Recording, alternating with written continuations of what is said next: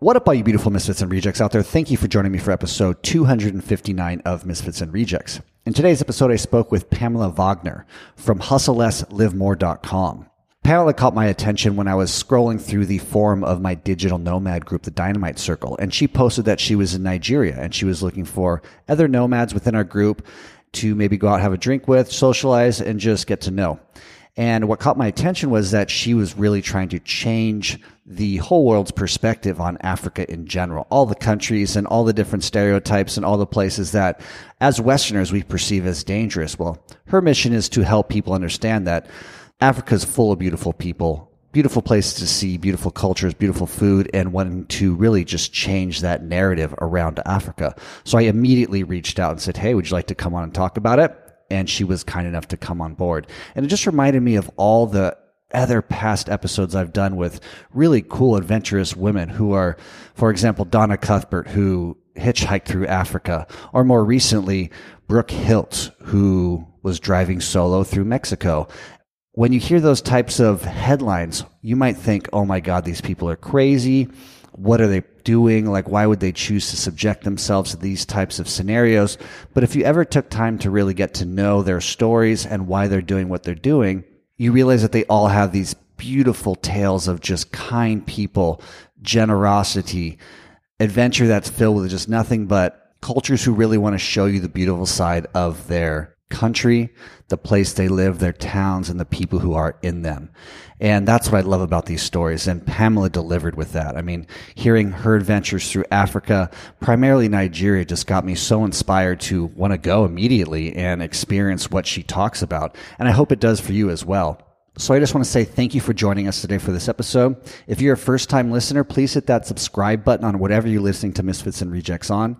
And if you like this episode, the best way you can help Misfits and Rejects and myself grow my audience is by sharing it with somebody you know who might like this type of content as well. That's by far the best and cheapest way for you to help me out.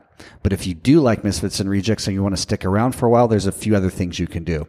You can head over to misfitsandrejects.com/shop and pick up a Misfits and Rejects t-shirt.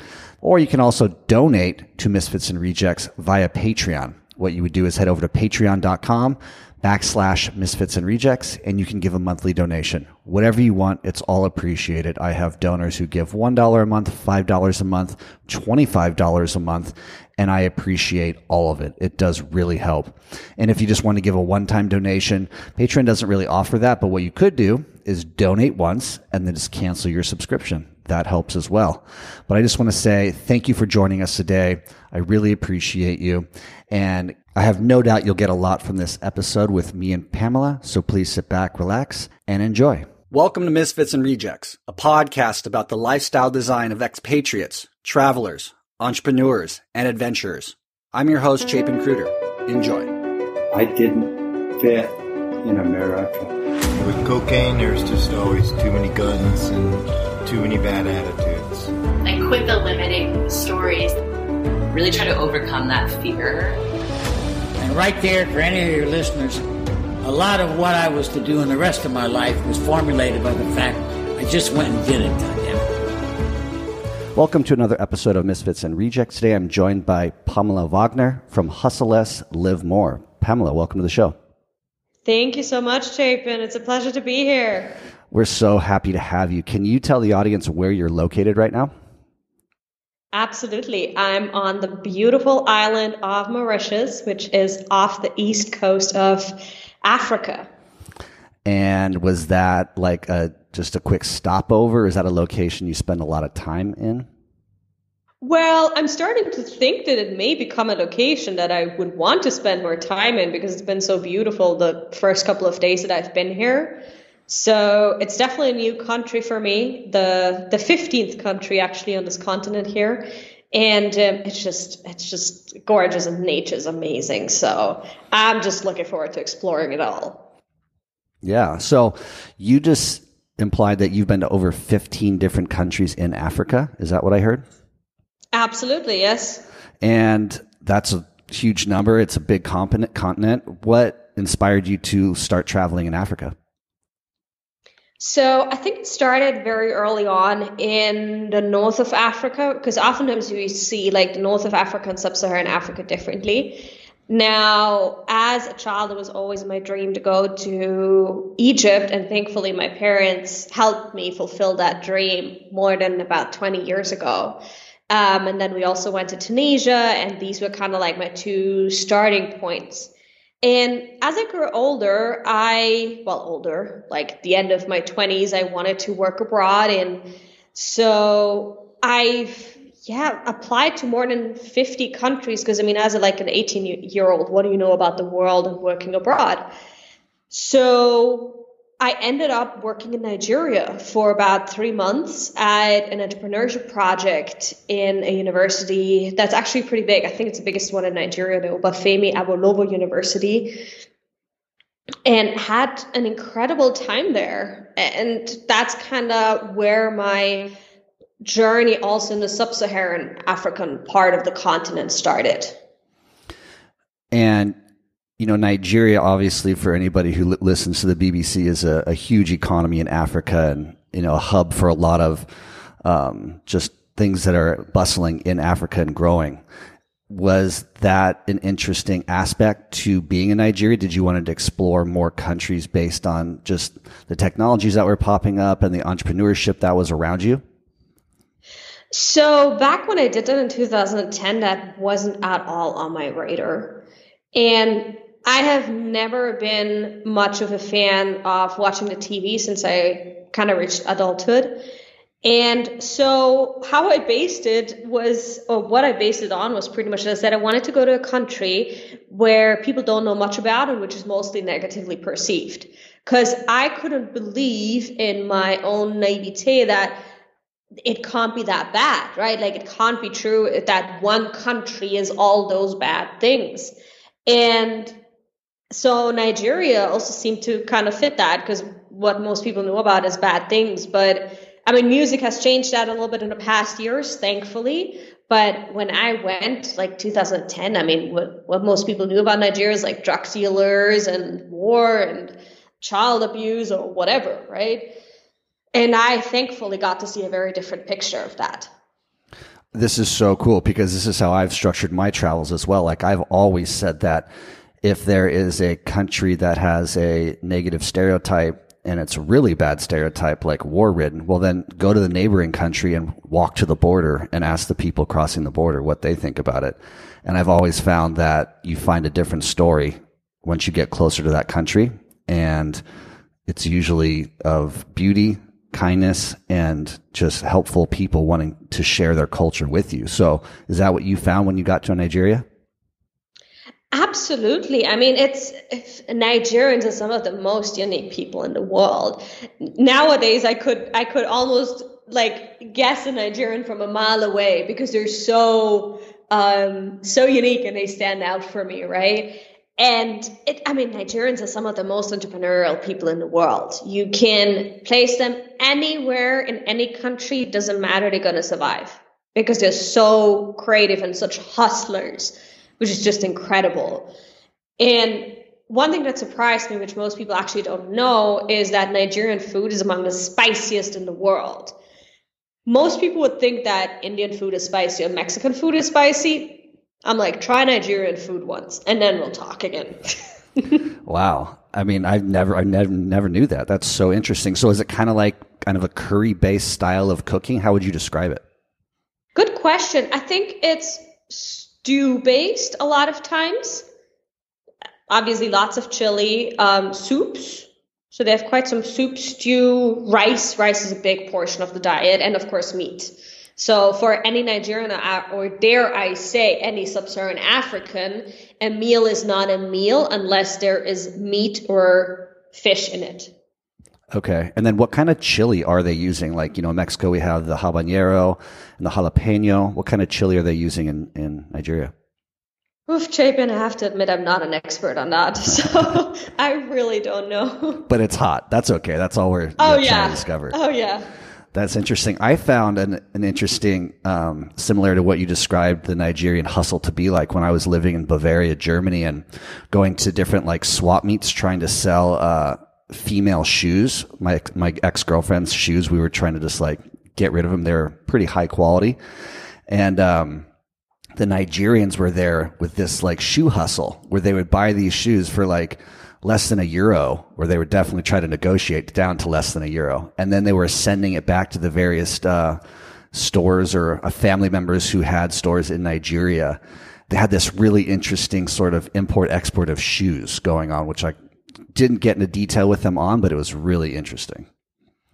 Yeah, it is a good thing and it is a bad thing. So, for example, as far as I know, on the other side of the continent in Rwanda, they've actually banned imports of secondhand clothing or clothes donations, so to speak, because what ended up happening is that they would be imported, but then they'd pretty much end up with those trash mountains of clothes that nobody would use anymore because you couldn't use them anymore.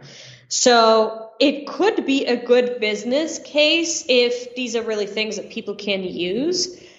But I've seen both sides of it.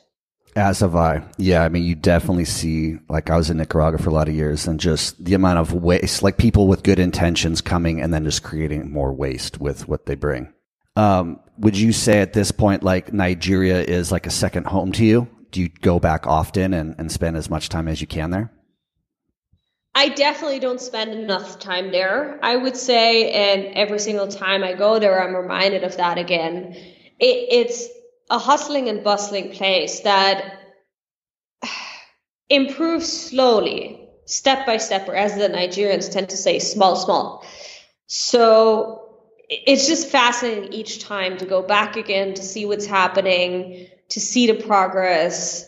So yeah, I try my best.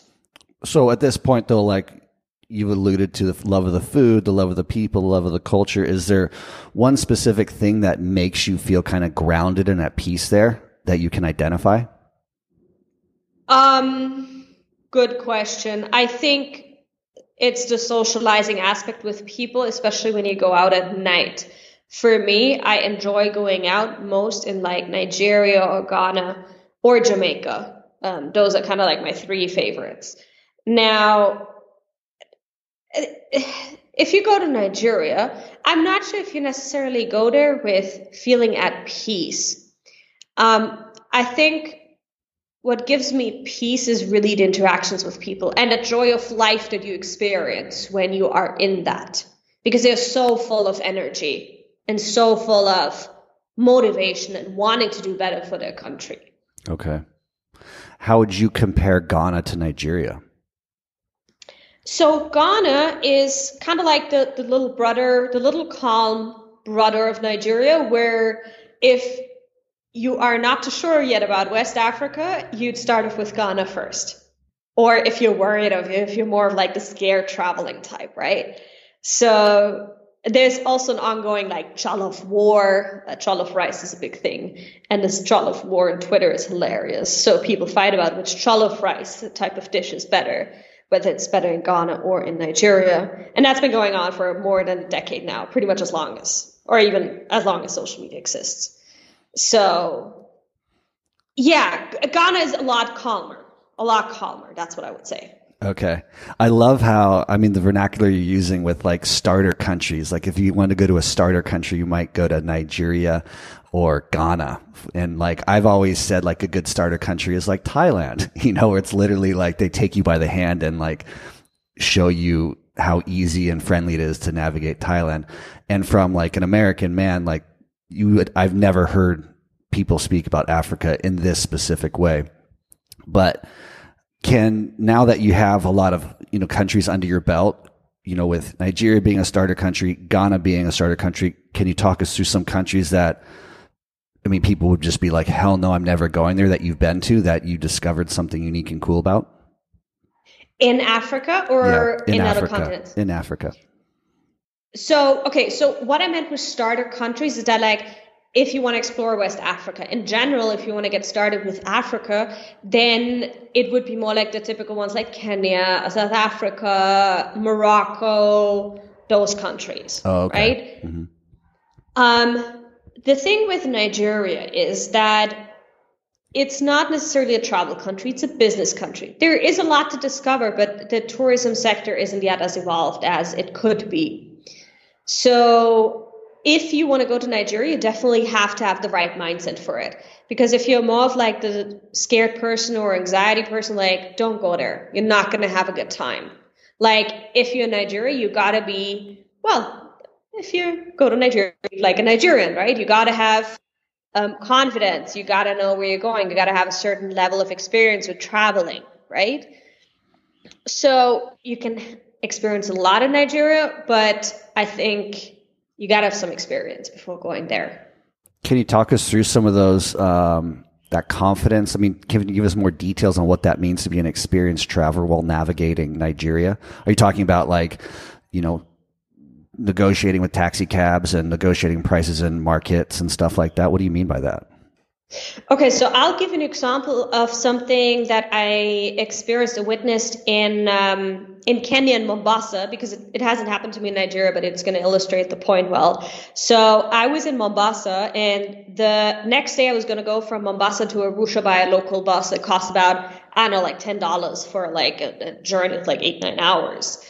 And so on that day before that journey, I saw another white girl walking on the streets, and you know how sometimes you just see people from the corner of your eye, but then you move on about your own business. And the next morning, she actually got on the same bus as me. So we were the only 2 white people on that bus. And I overheard her saying how last night she got robbed when she was walking on the street.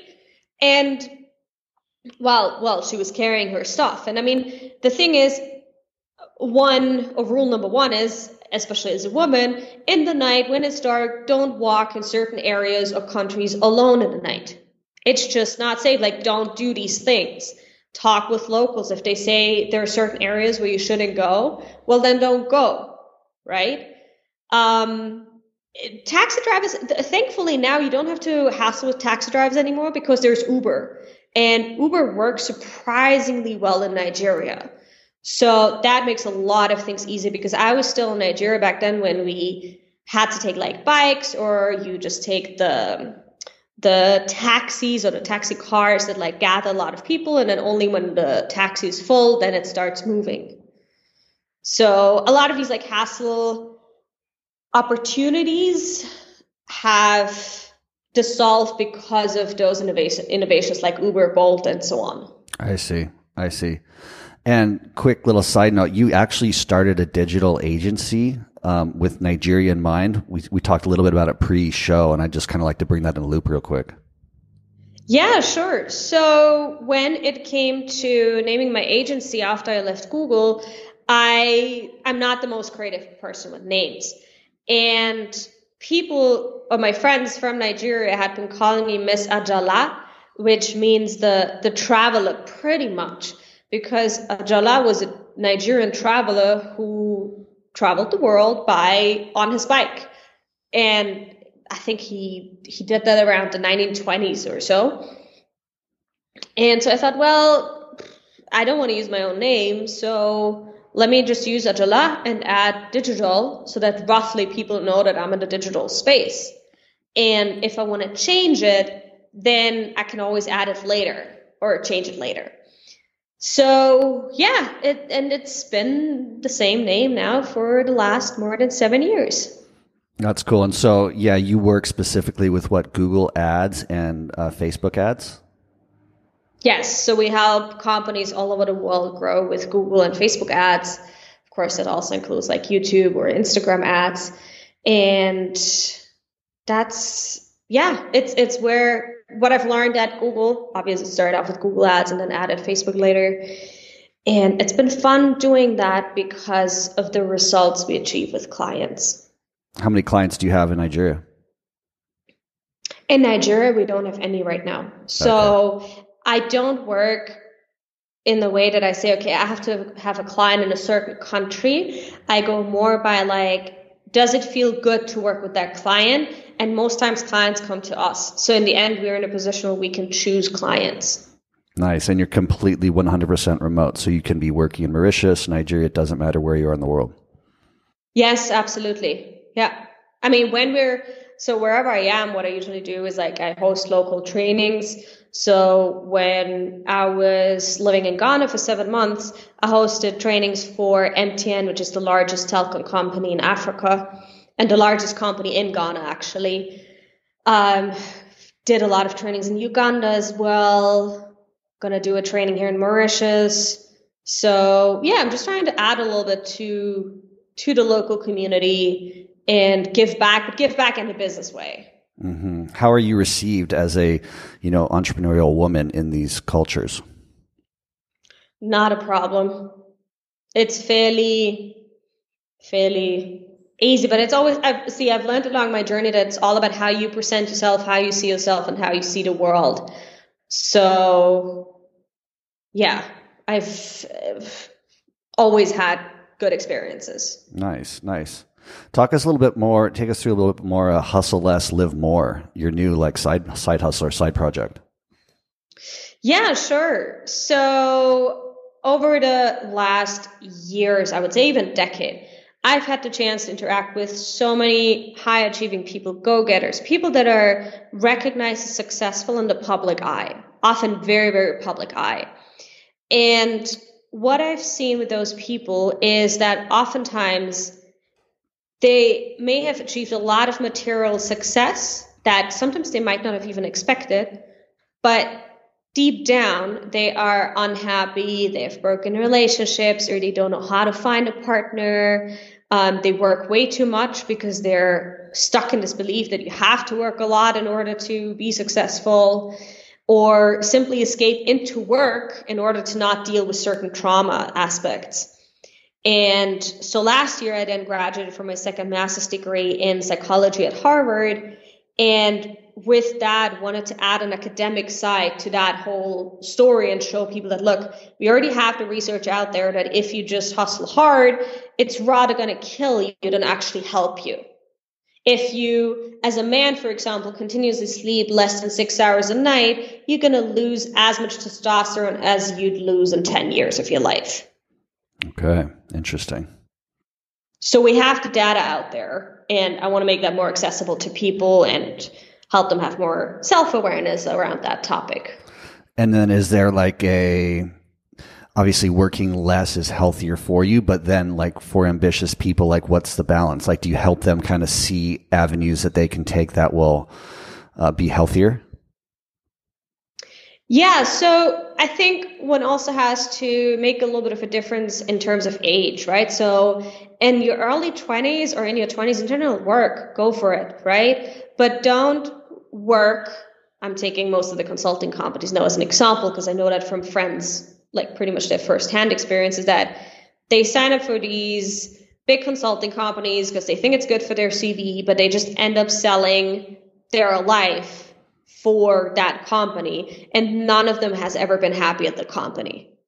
So it's really about knowing, okay, what do you want? What is important to you? How do you want to live your life?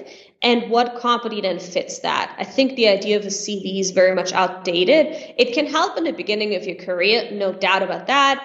No doubt about the fact that a big corporate name like Google helped me, absolutely, but it's really not everything.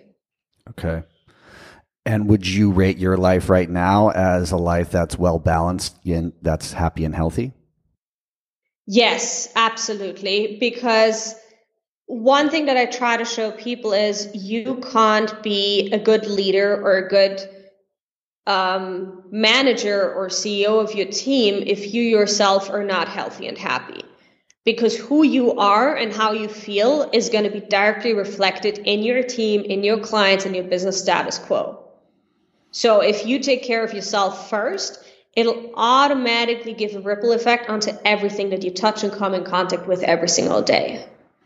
Yeah, of course. Can you give us some examples within your own life that help you stay grounded and balanced? Obviously, you love to travel. You love Africa. It sounds like you really do like your work. Do you have any specific hobbies that you try to do daily, like yoga or something like that? Absolutely. So meditation is a big part, and that has evolved over the years. And I mean, I started with that about 10 years ago, and I've been that kind of child that couldn't sit still for 5 seconds and needed entertainment. So I've come a long way with that. And other than that, like I love the just normal stuff like cooking, reading, learning languages, doing sports, doing new experiences. So yeah, anything that makes me feel alive and fulfilled. Hmm. How many languages do you have under your belt at this point? I'm fluent in about 5. Can you name them for us, please? German, English, Spanish, Russian, and Mandarin. Wow, interesting. Where did you pick up the Russian and Mandarin? I was lucky to have these choices in school. So I went to school in Austria, to a high school in Austria. And there I could choose between either Russian, Italian, or then I think it was science 3 years before graduating. And then 2 years before graduating, I added Mandarin. I actually did that at another school because my high school didn't offer it, but they gave me the opportunity to attend that as an extracurricular activity. And I knew fairly early onwards that the earlier I learn a language, the easier I learn it and the longer it stays with me. And I wanted to be able to speak the most important languages in the world, or the most commonly spoken languages in the world. I haven't succeeded with Arabic on that one that much yet. But I think I was very lucky to realize that importance of learning languages early on, and I took action on that. You alluded to maybe having like attention deficit disorder or like hyperactivity as a young girl. Was that ever like a diagnosed thing, or was it ever a problem as you tried to learn? No, not at all. And I'm very happy that I didn't have to deal with that terminology because I'm very torn and I have, I think, a little bit of a different opinion than most people on this topic. I was always a reader. I loved reading books. I loved going to the library. I always had a library card. So yeah, I wouldn't say that it was difficult for me to focus necessarily. I had several interests like any other child. Like I played basketball. I played computer games. I played computer games for way longer than my parents would allow it. So yeah. Do you mind me asking what your opinion is on it? Just because, I spent over 20 years trying to learn Spanish, and at 41 found out I have an audio processing disorder because it's like I live in Mexico and I've been here long enough to learn Spanish, and it's so hard for me. So I'd love to hear your thoughts on, different aspects of just learning and learning disabilities or disorders. Yeah. So I think we always have to look at where does it really come from and where did it emerge. What we do most often these days is that we just give diagnoses and then we say that's how it is now and you just got to live with it or you just got to take these pills. But what I've seen with pretty much everybody that I've engaged on a deeper level on that topic from a psychological perspective is that there are certain origins for different disorders. And a lot of like ADHD and so on isn't really ADHD. What it is these days is that kids are simply overwhelmed with having to deal with too many devices and so on. So you can simply reduce that effect by removing the devices, being strict on the use of them. I think there's a lot of too much laissez-faire parenting these days, which allows for these things to just become even more prominent. And I think those diagnoses then put people in a box where they live within certain limits that wouldn't be true if they had worked on the causality of these diagnoses, which most people don't do. They just work on the symptoms. Yeah, absolutely. For me, wondering for my whole life why it was so hard for me to understand what my teacher was saying. And, now, having lived in Latin America for over 20 years and still not having really grasped the language, it was a really huge relief to actually have somebody say like, no, like there's something going on in your brain as you take in these words and sounds and information, like it gets scrambled. And I mean, I have a little bit of a foundation now of Spanish and I can get what I need done, but it was a big relief actually to say like, okay, well now I know there might be something going on. Like I'm not going to give up. I still want to continue to try to learn Spanish and be fluent at it someday, but I have to work around what kind of things might be going on in my brain. Absolutely. And I mean, I think that's important to know that but we started to like mainstream these disorders. It's cool to have a disorder. So absolutely, there are people like you with certain disorders. I mean, what we see with people with disorders is also that you then have strengths in other areas of your lives. So, for example, with people who are dyslexic, they usually tend to be very creative and innovative thinkers, right? People who are blind have exceptional hearing and like smelling capacities. Yep. All good examples. Right? Yep. For sure. Yeah. So it always gets, compensated. Yes. Through then having other capabilities. I'm sure that's the same for you. Like, you probably smell better, or you probably have a better memory of maybe numbers, right? Sure. Yeah, definitely. I think I have strengths that are unique to me because of the things that I was lacking in as I grew up. 100%. Have you ever been to Gabon, Africa? Gabon? Gabon, sorry. No, not yet, unfortunately. Is that a place you desire to go? I want to see every single country in Africa, so yes. How many more do you have left, country-wise? It's 54 countries, so 39 I've left. Okay. And out of the one, have you been to Ethiopia? Yes. Oh, beautiful place. Yeah. Beautiful place. That's like my top on my list of African countries I want to start with. I've never been to any of them, and I'd love to start with Ethiopia. I think that's a great start because Ethiopia is the only country that has never been really colonized. So the Ethiopians have had a very fascinating history of fighting off any kind of colonizers. So a lot of their history is still intact, maintained, and oh God, it's been developing beautiful. Like most people, for example, don't even know there is a tramway in Ethiopia. That's fairly new. I think was built about 7-8 years ago now. But yeah, go for it. Love Ethiopia and the food. Oh my God, I could go on. Oh yeah, me too. I'd love to learn how to cook with all those spices. It's just so complex. Well, this is awesome, Pamela. I have a few more questions before I let you go. If you could describe freedom as a smell, what would it smell like? Oh, it would probably be along the lines of like vanilla chocolate and some berries. Nice. I like it. If you could describe freedom as a sight, what would it look like? Beach, horizon, looking out on the water, on the ocean. Love it. With the sunrise or sunset. You're going to get a lot of those in Mauritius. Are you actually on the water? Are you staying in the hills? Like, where are you located? I'm in the hills, and today we've just had a beautiful sunset. Oh my God, it was amazing. So cool. So then if you could speak to one audience member and give them some confidence to maybe land in a country in Africa, what would you say to them to give them that courage? It's going to be better than you've ever imagined it. And it's so difficult to imagine it because your mind and your brain simply hasn't had any experience with the so many good parts that are here. Beautifully said, Pamela. Thank you so much for your time. Thank you so much. It was a pleasure. Awesome, Pamela. Thank you so much for your time. It was such a pleasure chatting with you. I look forward to meeting you for a beer in Nigeria at some point or wherever you find yourself in the multiple countries you plan on visiting throughout your life and career. And folks, thank you again for joining us. If you love this episode as much as I did, please share it with a friend. That's by far the easiest and cheapest way to support Misfits and Rejects.